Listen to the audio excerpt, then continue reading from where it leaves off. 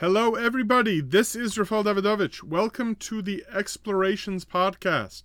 Today, as I try to do every Sunday, I'd like to share with you an insight on tefillah, on our davening, which has many paragraphs and pages, and instead of getting overwhelmed by the sheer number of pages of a daily service, or what goes into davening over the course of a week, I think sometimes we can focus on many of the beautiful ideas included in so much of our davening. We have concluded Tisha B'Av, and I would like to share with you an insight that comes not in the davening per se, but is actually part of benching, Birkas Hamazon. In the benching, if you've ever looked at the structure of the way that the blessings that we make after we eat bread, it is comprised of basically four brachos, four blessings. The first three blessings are clearly related to the passage that is the source of this mitzvah of Birkas Hamazon, which is Ve'achalta v'savata u'berachta Hashem Elokecha al ha'aretz hashtova asher nosan lach. Translated, it means you shall eat and be satisfied, and bless the Lord your God for the good land that He gives you. So we see that blessing God, thanking God after eating a meal, does not only connect to the food that we eat, but we also find a way, the Torah tells us, to thank God for the Holy Land, the land of Israel, which should ideally be the source of our food. So, what does that leave us with? This leaves us with the blessings, thanking God for feeding everyone. The second blessing thanks Hashem for the blessing of the Holy Land.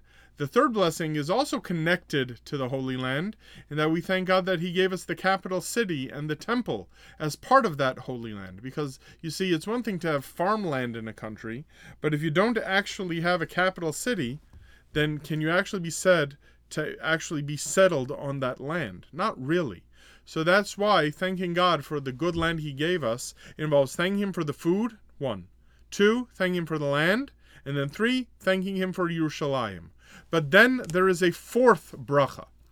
The fourth bracha has a very interesting history to it.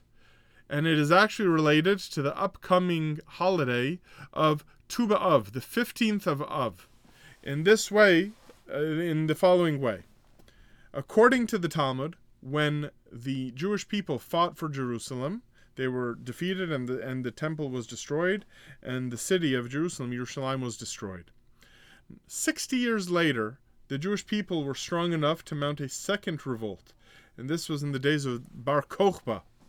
And Bar Kokhba, who was the king of this effort, lost again, and in that tragic effort, the Romans destroyed the remaining Jewish strongholds, the main one of which was the city of Beitar.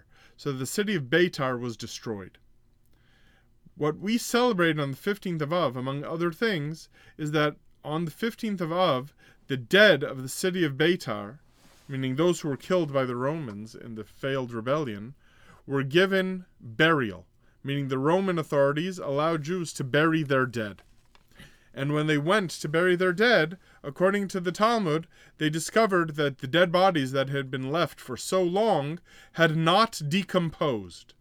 So because they had not decomposed, the rabbis instituted a blessing, and that blessing is the fourth blessing of benching, of Birkas Hamazon, which resumes with the words Baruch Atah Hashem Elokeinu Melech HaOlam, and this is the bracha of Hatov v'Hametiv.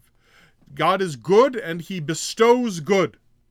So that what is on the Jewish calendar, the festive day of the 15th of Av, is in the Jewish daily calendar and process of prayers, the blessing that we say, the fourth blessing at the conclusion of a meal where we thank Hashem for being good and bestowing good on us.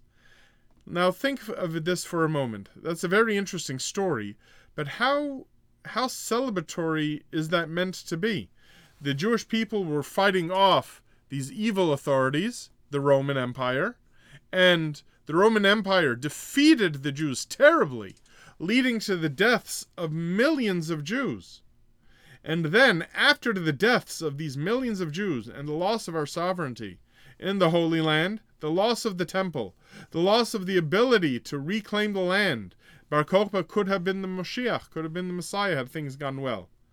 And yet, because the dead were allowed to be buried, and even with this miracle of the dead bodies not decomposing, is that really a reason to institute a whole new blessing and to have this festive day of the 15th of Av?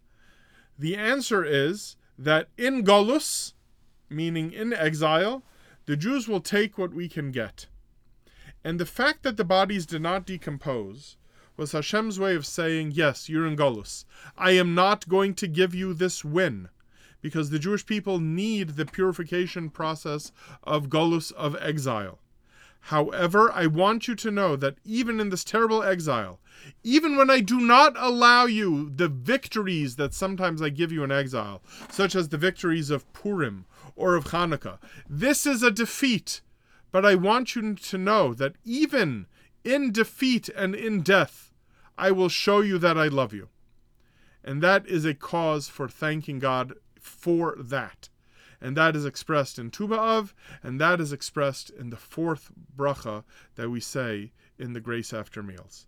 Something to think about the next time you have a meal, that our connection to the Holy Land, our connection to this land that God has given us, which is expressed in the food that the land grows, and the fact that He gives us the land and we have this special capital city of Yerushalayim and a Beis HaMikdash, a temple whose building we await, that even in Golus, even in exile, we still maintain that bond. I want to wish all of you a wonderful day.